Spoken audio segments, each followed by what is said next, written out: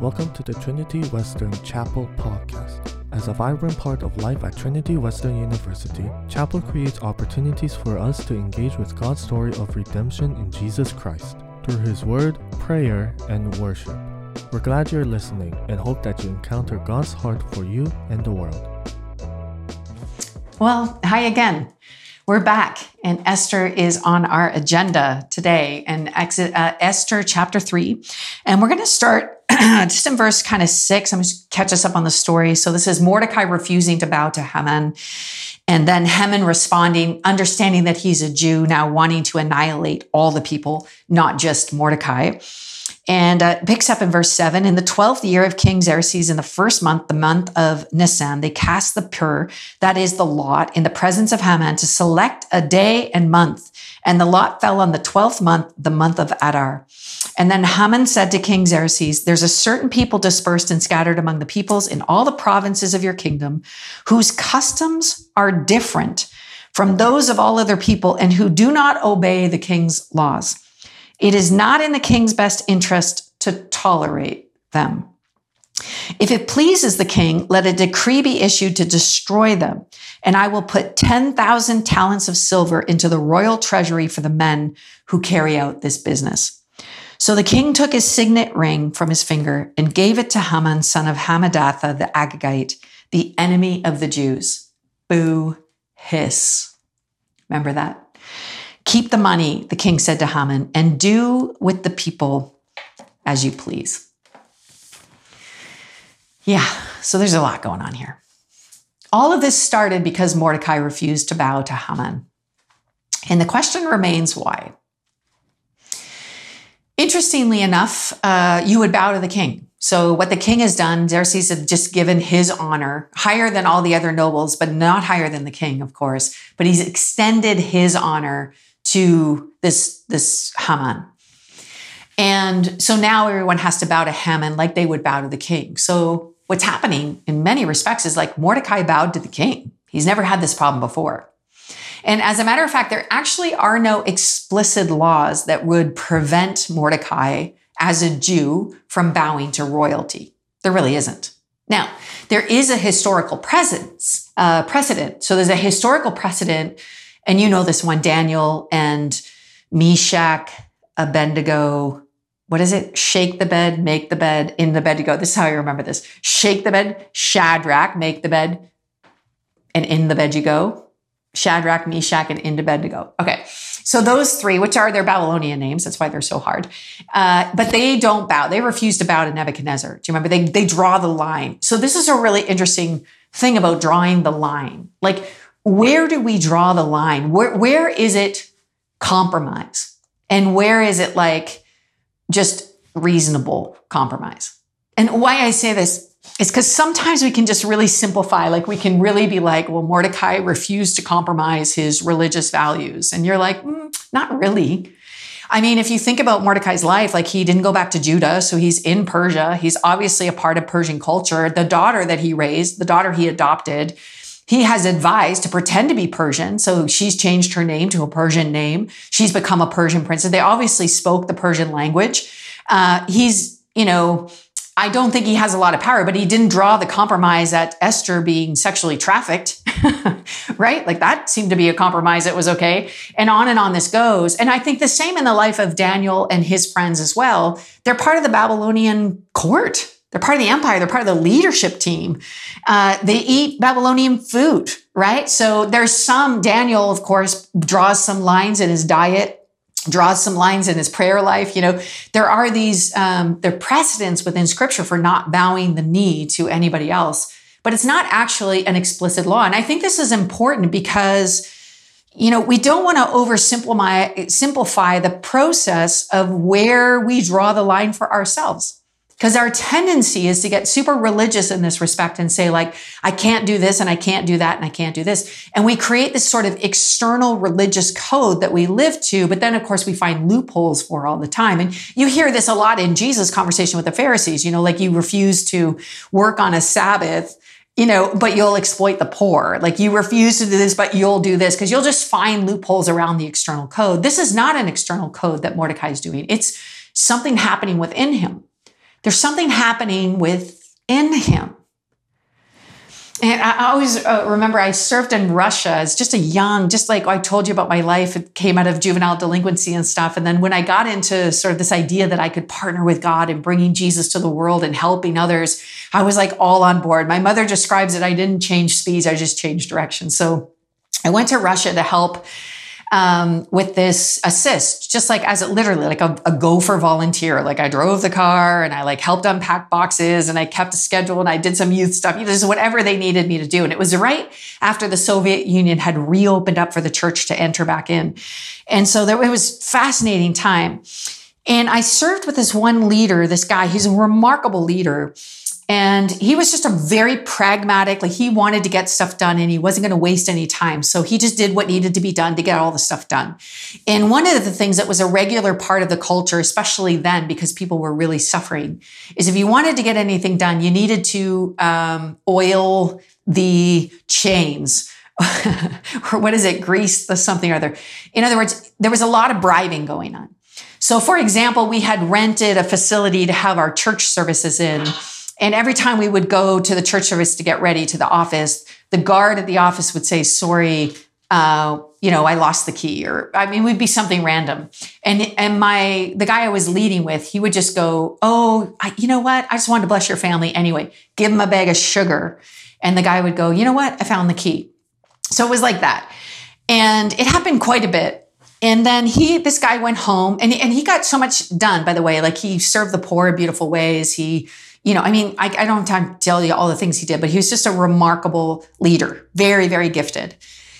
And a replacement came for him, and I stayed around with her for a couple of months. She was a retired Salvation Army officer. She had lived overseas her whole entire life.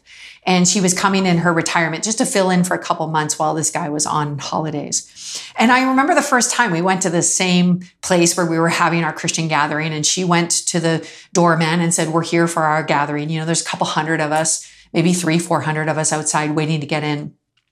And the guy says, yeah, there's been a double booking, or, whatever it was. And she said, well, look, we booked it, we paid for it, and we're here. So I'd appreciate it if you'd sort it out.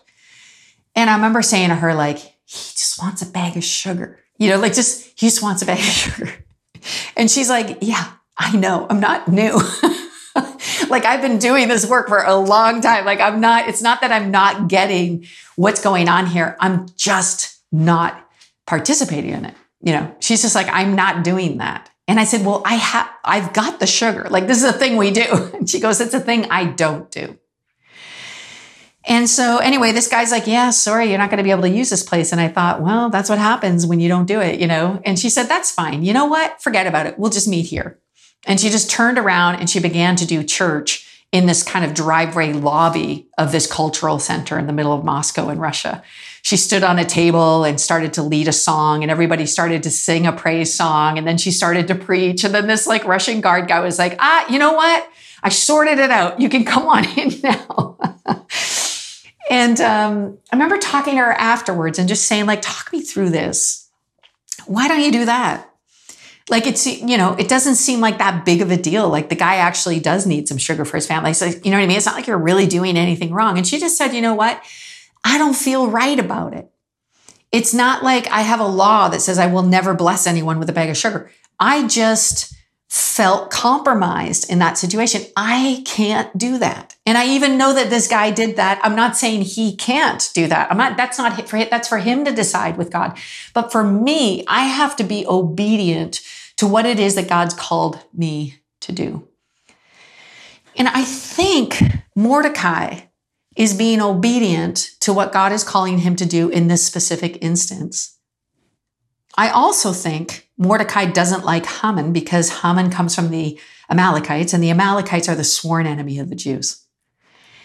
The Amalekites are not just the sworn enemies of the Jews in terms of they've been bad to the Jews, but the Jews have also been bad to them. They've been at enmity. They've been fighting with each other forever, for generations. Saul actually says he annihilated the Amalekites, which obviously he hasn't, because here's Haman.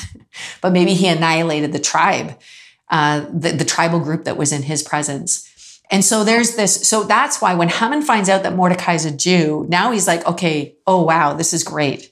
because I've had it in mind for some time to teach those Jews a lesson. And maybe Mordecai, when he sees Haman elevated, not only is he upset that he wasn't elevated because he was the one responsible for the king's life, but also his enemy, his sworn enemy, the enemy of the Jews, was elevated instead. And so maybe part of Mordecai's drawing the line isn't even just like, I can't do it because God told me not to. Maybe it's even just like, I won't do that. I can't do that. I'm not doing that because that's not going to work out for me. How much of it is God and how much of it is personal and how much of it is rooted in resentment and how much of it is rooted in righteousness, we may never, ever really fully know. And the truth of the matter is we don't often know that even in our own lives. All I know is that I have the responsibility to listen to the Spirit at work within me.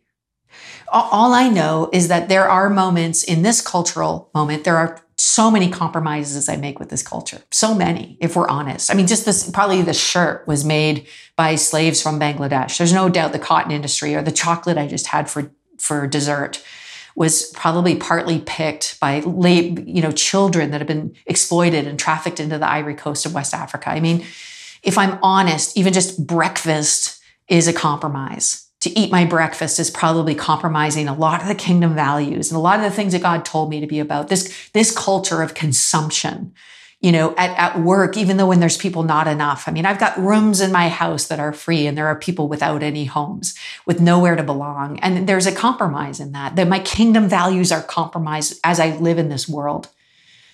And the question for me, I think one of the key questions out of this chapter of Esther is, where do I draw the line? How do I know? How do I know?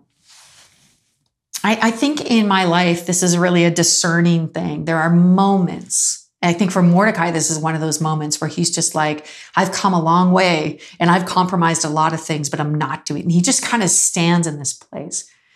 And this, it looks like when he takes a stand in this way that things go from bad to worse. And now it just goes from a personal relationship issue to like a genocidal one. So this looks like I would see in the short term, Mordecai would say, I don't know if it was worth it. I don't know if it was worth it. But we see in the larger story, like we were talking about last chapel, that God's hidden agenda is at work, even in those places where we feel like it's not going to work out. I flip all those years back to Russia and I was thinking to myself, this is not going to work. And it turns out not only were we able to worship in the place that we had booked, but afterwards, the guard that we had given a lot of sugar to over the years, and then one time didn't, asked if the leader I was with could come and visit with his family.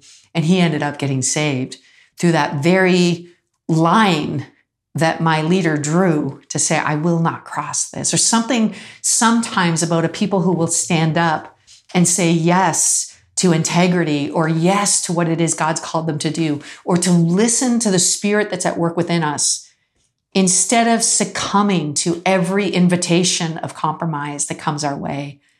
Not in a religious external way where we look for loopholes and we look good, but we're actually not good, but in a way where our spirit, soul, and body connect with one another and we just say, I can't do that. I won't do that. Maybe it's like the way that you treat women, and maybe you grew up in a situation where it was okay and this was okay and that was okay. And finally you're like, it's not okay. And I'm not going to do that. Maybe it's a racist joke in a locker room, or maybe it's just like participating in meanness or gossip, or I don't know what it is. It's not an external code. I'll tell you that right now. It's an inward decision. It's an inward conviction. It's how the Spirit works, where we just say, no, I'm not going to do that. I'm not going to participate in that. I can't do that anymore. And I've got friends who have come to those moments. Sometimes it's a big moment. Sometimes it's an aha moment. Sometimes it's just a slow, steady conviction that grows. And I'm just not going to participate in that anymore. I'm just not going to be a consumer. I got a friend who says, like, Amazon's out for me now. I'm just going to shop local. I've got other friends who just refuse to drink coffee that isn't either direct trade or fairly traded, or other friends, my kids, who just every time we buy chocolate will say, Mom, was this made by slaves? I mean, it's such a hassle to live an uncompromised life and also impossible in many, many ways, like I said. But it is possible to follow the Spirit's leading, to do what He asks us to do, to say, what are the ways that you're calling me to live? Where are the places where I don't need to bow down to dominant culture, to enemies, to bullies? Whether or not it's the economy or dominant systems of thought, whether or not it's demonic principalities and powers like racism and sexism, misogyny, or whether or not it's just even in everyday life where it's like, I'm not going to say yes to that anymore, even if it costs me my friends, even if it costs me in the short term what I think about my future, even if it costs me. I'm just not going to draw that line, allow that line to be crossed anymore in my life. That spirit is a spirit of wisdom. And the good news is that in the New Testament, Mordecai is kind of trying to find his way, just integrity or maybe history, whatever it is that he's struggling with. But for us, we have the Holy Spirit within us. And not grieving the Holy Spirit is one of the great ways we participate with God in this whole thing. I remember the woman I was telling you about that refused to compromise. I said to her, because she just had such a boldness about her and just did whatever God told her to do. And I said, how did you get there in your life? How did you become this person that seems to me to be so fearless?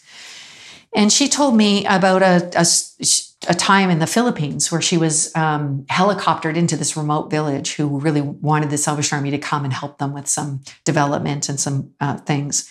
And they were doing a big presentation for her as the leader. And the Holy Spirit spoke to her. She said, the Holy Spirit spoke to me and said, I want you to tell them about Jesus right now. And she said to the Holy Spirit, now is not a good time. And the chief's speaking, and it would be completely inappropriate for me to stand up and interrupt him. So I'm just going to wait. And so she waited.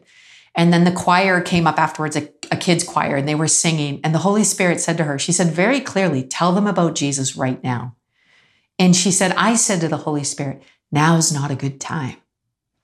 And she said, in the middle of that children's choir number, an alarm sounded and we were all evacuated. And I was loaded in the helicopter and I flew out of that village as a hurricane storm came through and killed hundreds of them. And she said, I wept and I wept and I wept because I didn't listen to the Holy Spirit. And I made a decision that day that whatever He told me to do, I would do it. That decision that she made all those years ago was what was at work in her when everyday decisions came up.